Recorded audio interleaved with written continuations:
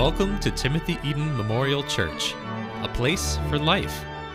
Connect, participate, celebrate.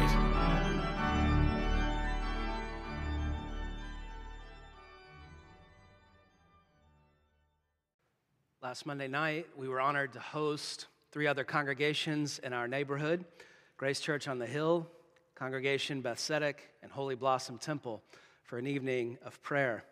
This sanctuary was full, and of the 800 or so people, about 600 were our Jewish neighbors and friends. It seemed like every single one of them wanted to stop and say thanks.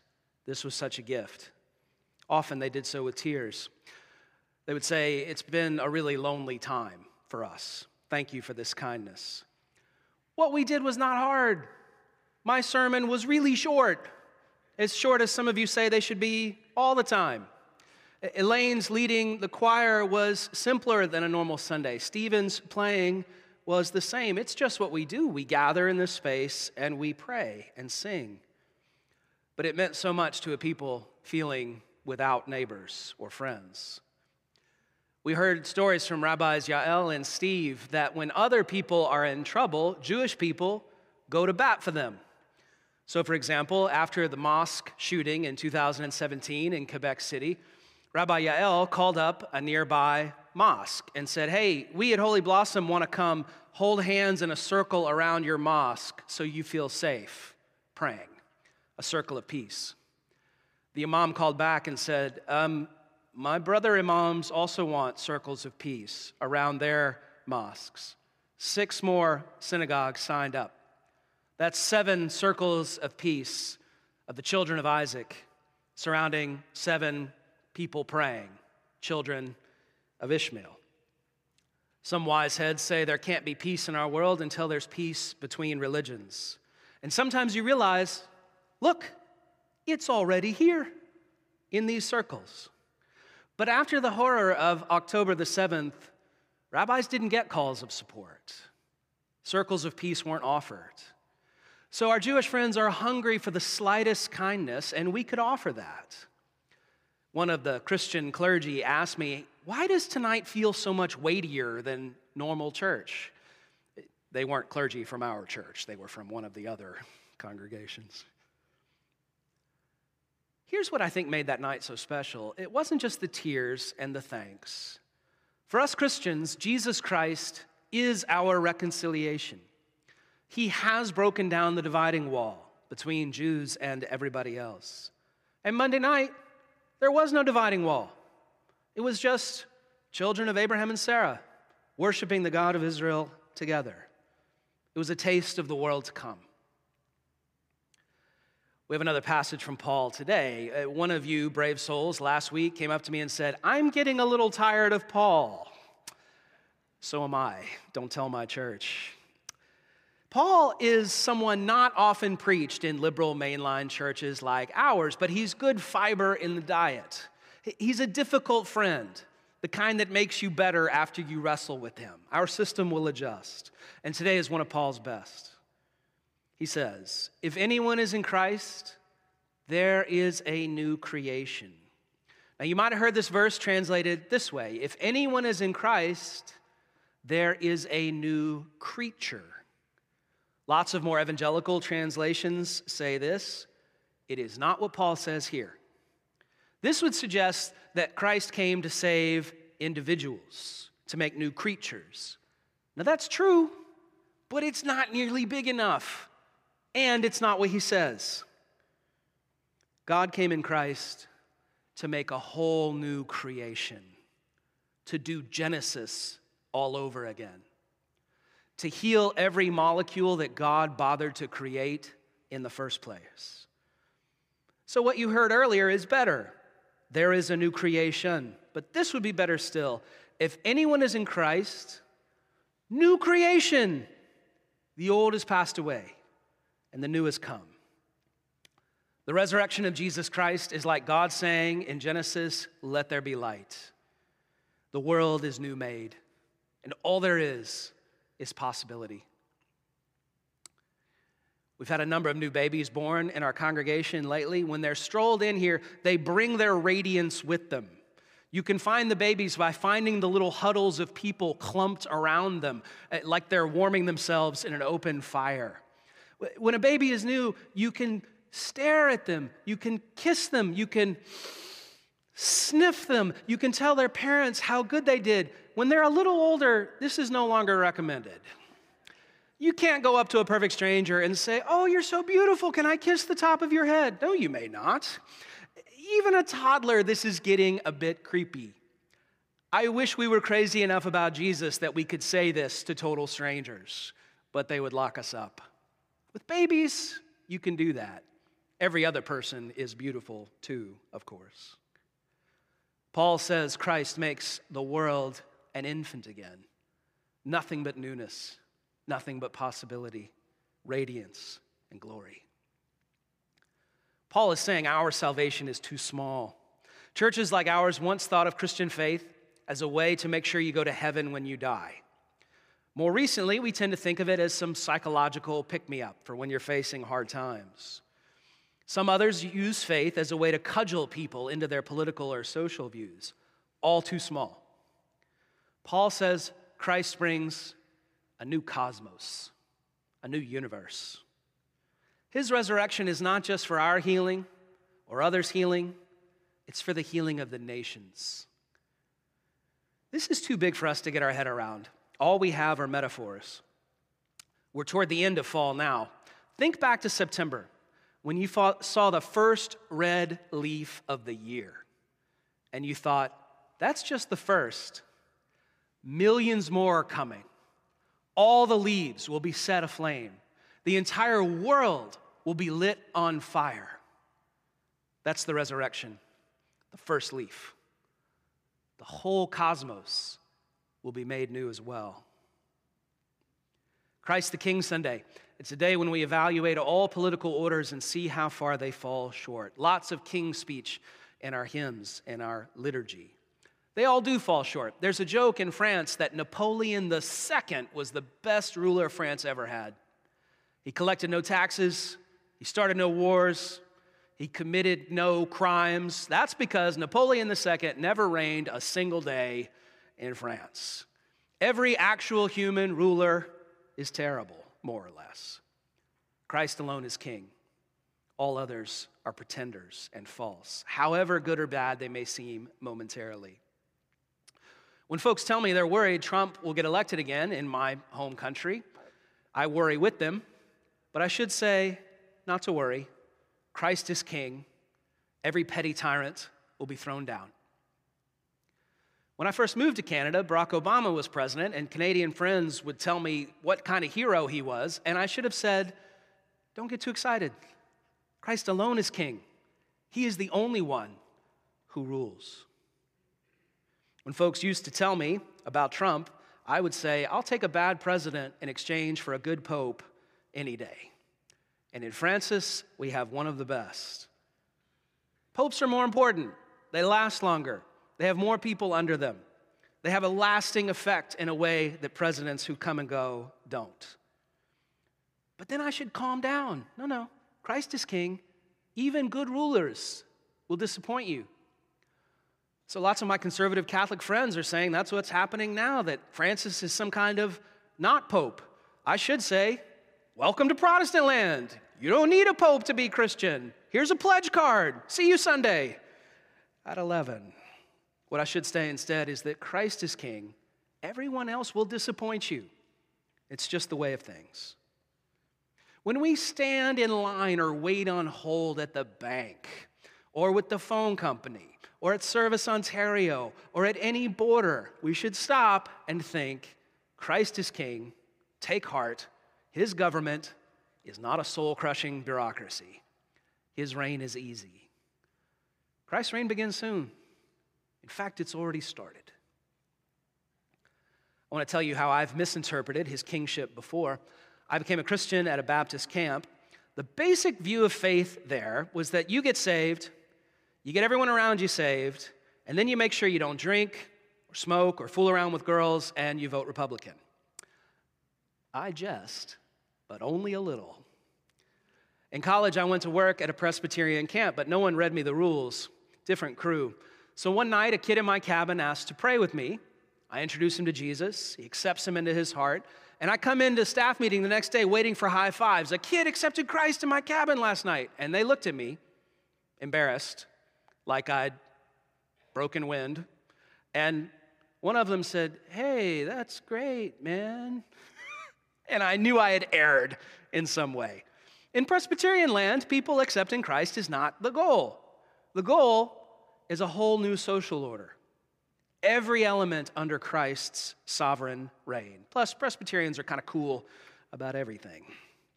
My Methodist forebears would have said, "That's great, he accepted Christ." What about today? He's a man in his 40s somewhere. Is he still walking with him? What about when he comes to die, hopefully as an old man? Will he be full of nothing but love of God and neighbor? That's just one step. There are many more steps to go. Our United Church forebears would say, yeah, but is he agitating for justice, speaking up on behalf of the oppressed? You see what all those critiques have in common? They would say my notion of salvation was too small, hearts alone, when Christ's actual salvation is a whole new world, social order, and universe.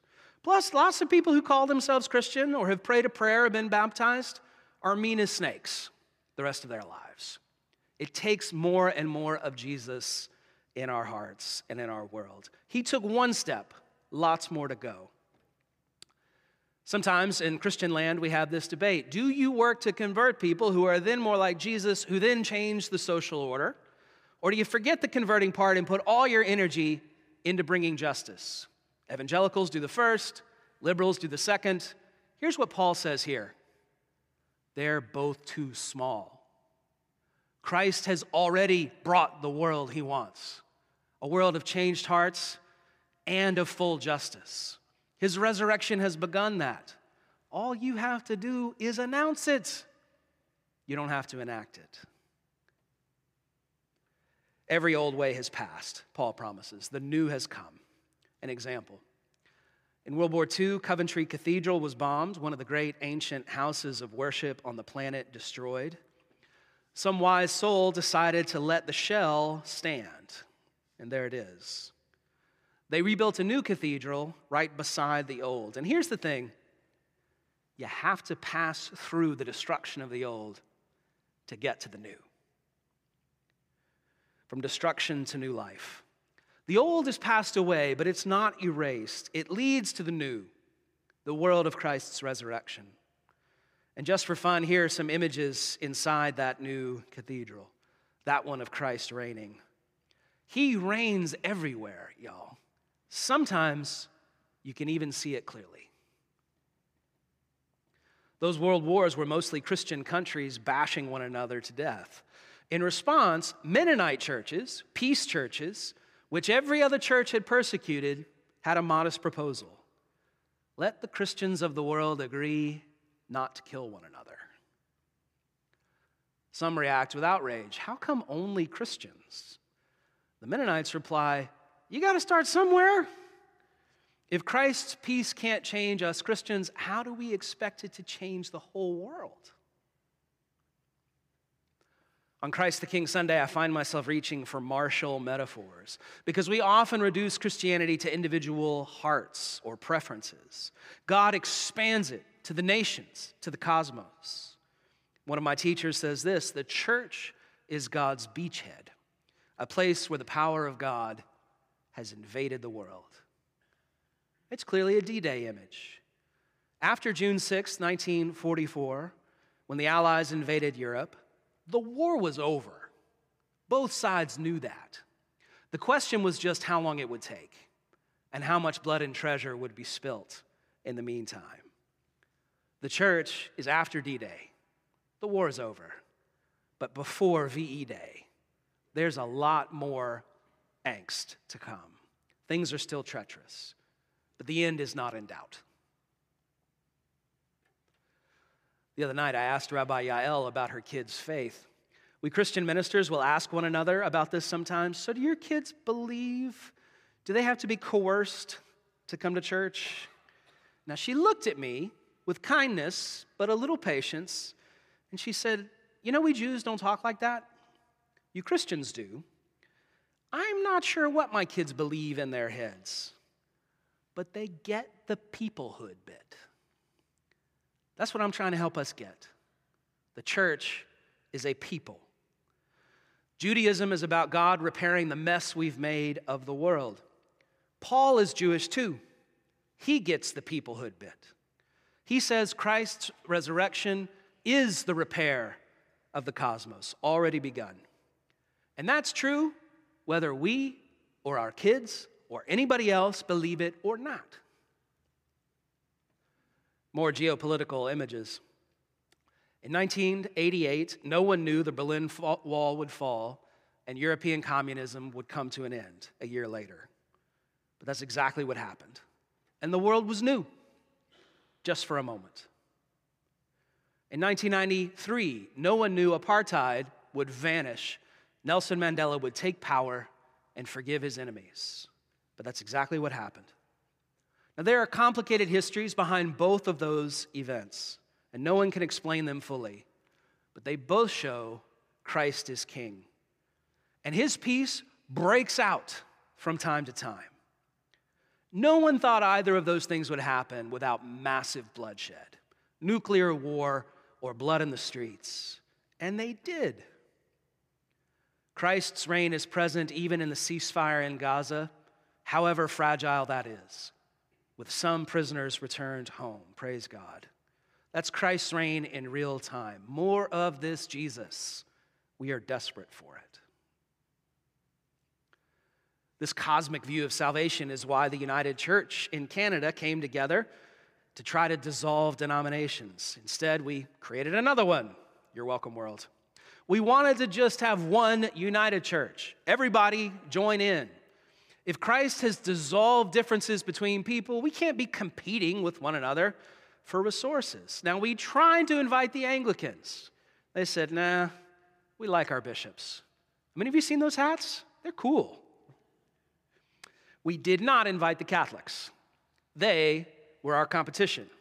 It was partly to compete with the Catholics. At that time, we were worried about immigrants coming into Canada and all of Canada becoming Catholic. History is stranger than you think. Our peace in this world is so fragile, even when it seems to succeed. And I think that's why Monday night was so sweet. Jews and Christians together in the same space, worshiping without trying to change one another, honoring our differences. The dividing wall was gone.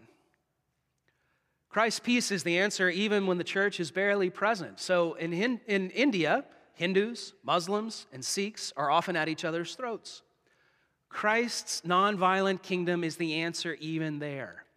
And there's a rugged minority church demonstrating that with its life together. Anywhere you see reconciliation, however big or small, that's Christ's lordship. One more glimpse. In conversations about truth and reconciliation, a group of indigenous Christian leaders met with a Christian prime minister. They were talking in the hallway before an event, and he turned and asked them, it's my only chance to ask, how can you guys still be Christian after all the church has done to you? Cheryl Bear responded, because Jesus is God, and nothing you or anyone in your office can do can change that. Sir, you're on. The microphone is lit. The truth of the gospel is not reducible to the failures of colonialism. Christ is still king. And Paul calls us of all people, to be ambassadors of this reign. There's a church I admire in Paris on Embassy Row. It's right next to the South African embassy. The Senegalese is around the corner. And this church has a plate on its door that says, Embassy of the Kingdom of God. An ambassador to a country is to be treated as if she were the sovereign in that country. You and I, friends, are representing Christ everywhere we go. An embassy is a little patch of soil in another place's country. We show the world his peace here and now. There's a South Korean consulate 5 minutes walk that way on Avenue Road. And when I see its proud flag, I think of my Korean friends and students, their amazing barbecue, their tech sector, their strong families, their booming church, the 4 presidents in a row who left office and went right to jail. I don't usually mention that part. And I think, what an amazing place. When folks see our church, would that they would say the same about us. Wow, God's peace is here, and it's spreading. Look, their life together is evidence. Now, there was a time in the church when we thought we could just grow and grow until the whole world would be ours. We didn't realize that homogenizing the world doesn't make you a church. It just makes you an empire, a dealer in violence. But that's why we fought Muslims in the Crusades. It's why we persecuted Jews in our midst. This is our world.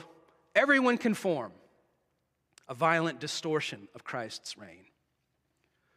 In the last 150 years or so, there's been a new form of this, especially among fundamentalist Christians in the U.S., but influencing us here in Canada. It says the opposite. Okay, it's not that the world keeps getting better and better until Christ crowns it. It keeps getting worse and worse. And only when it's as bad as possible, then Christ comes. So don't try and make anything better. The worse things get, the sooner Christ is coming.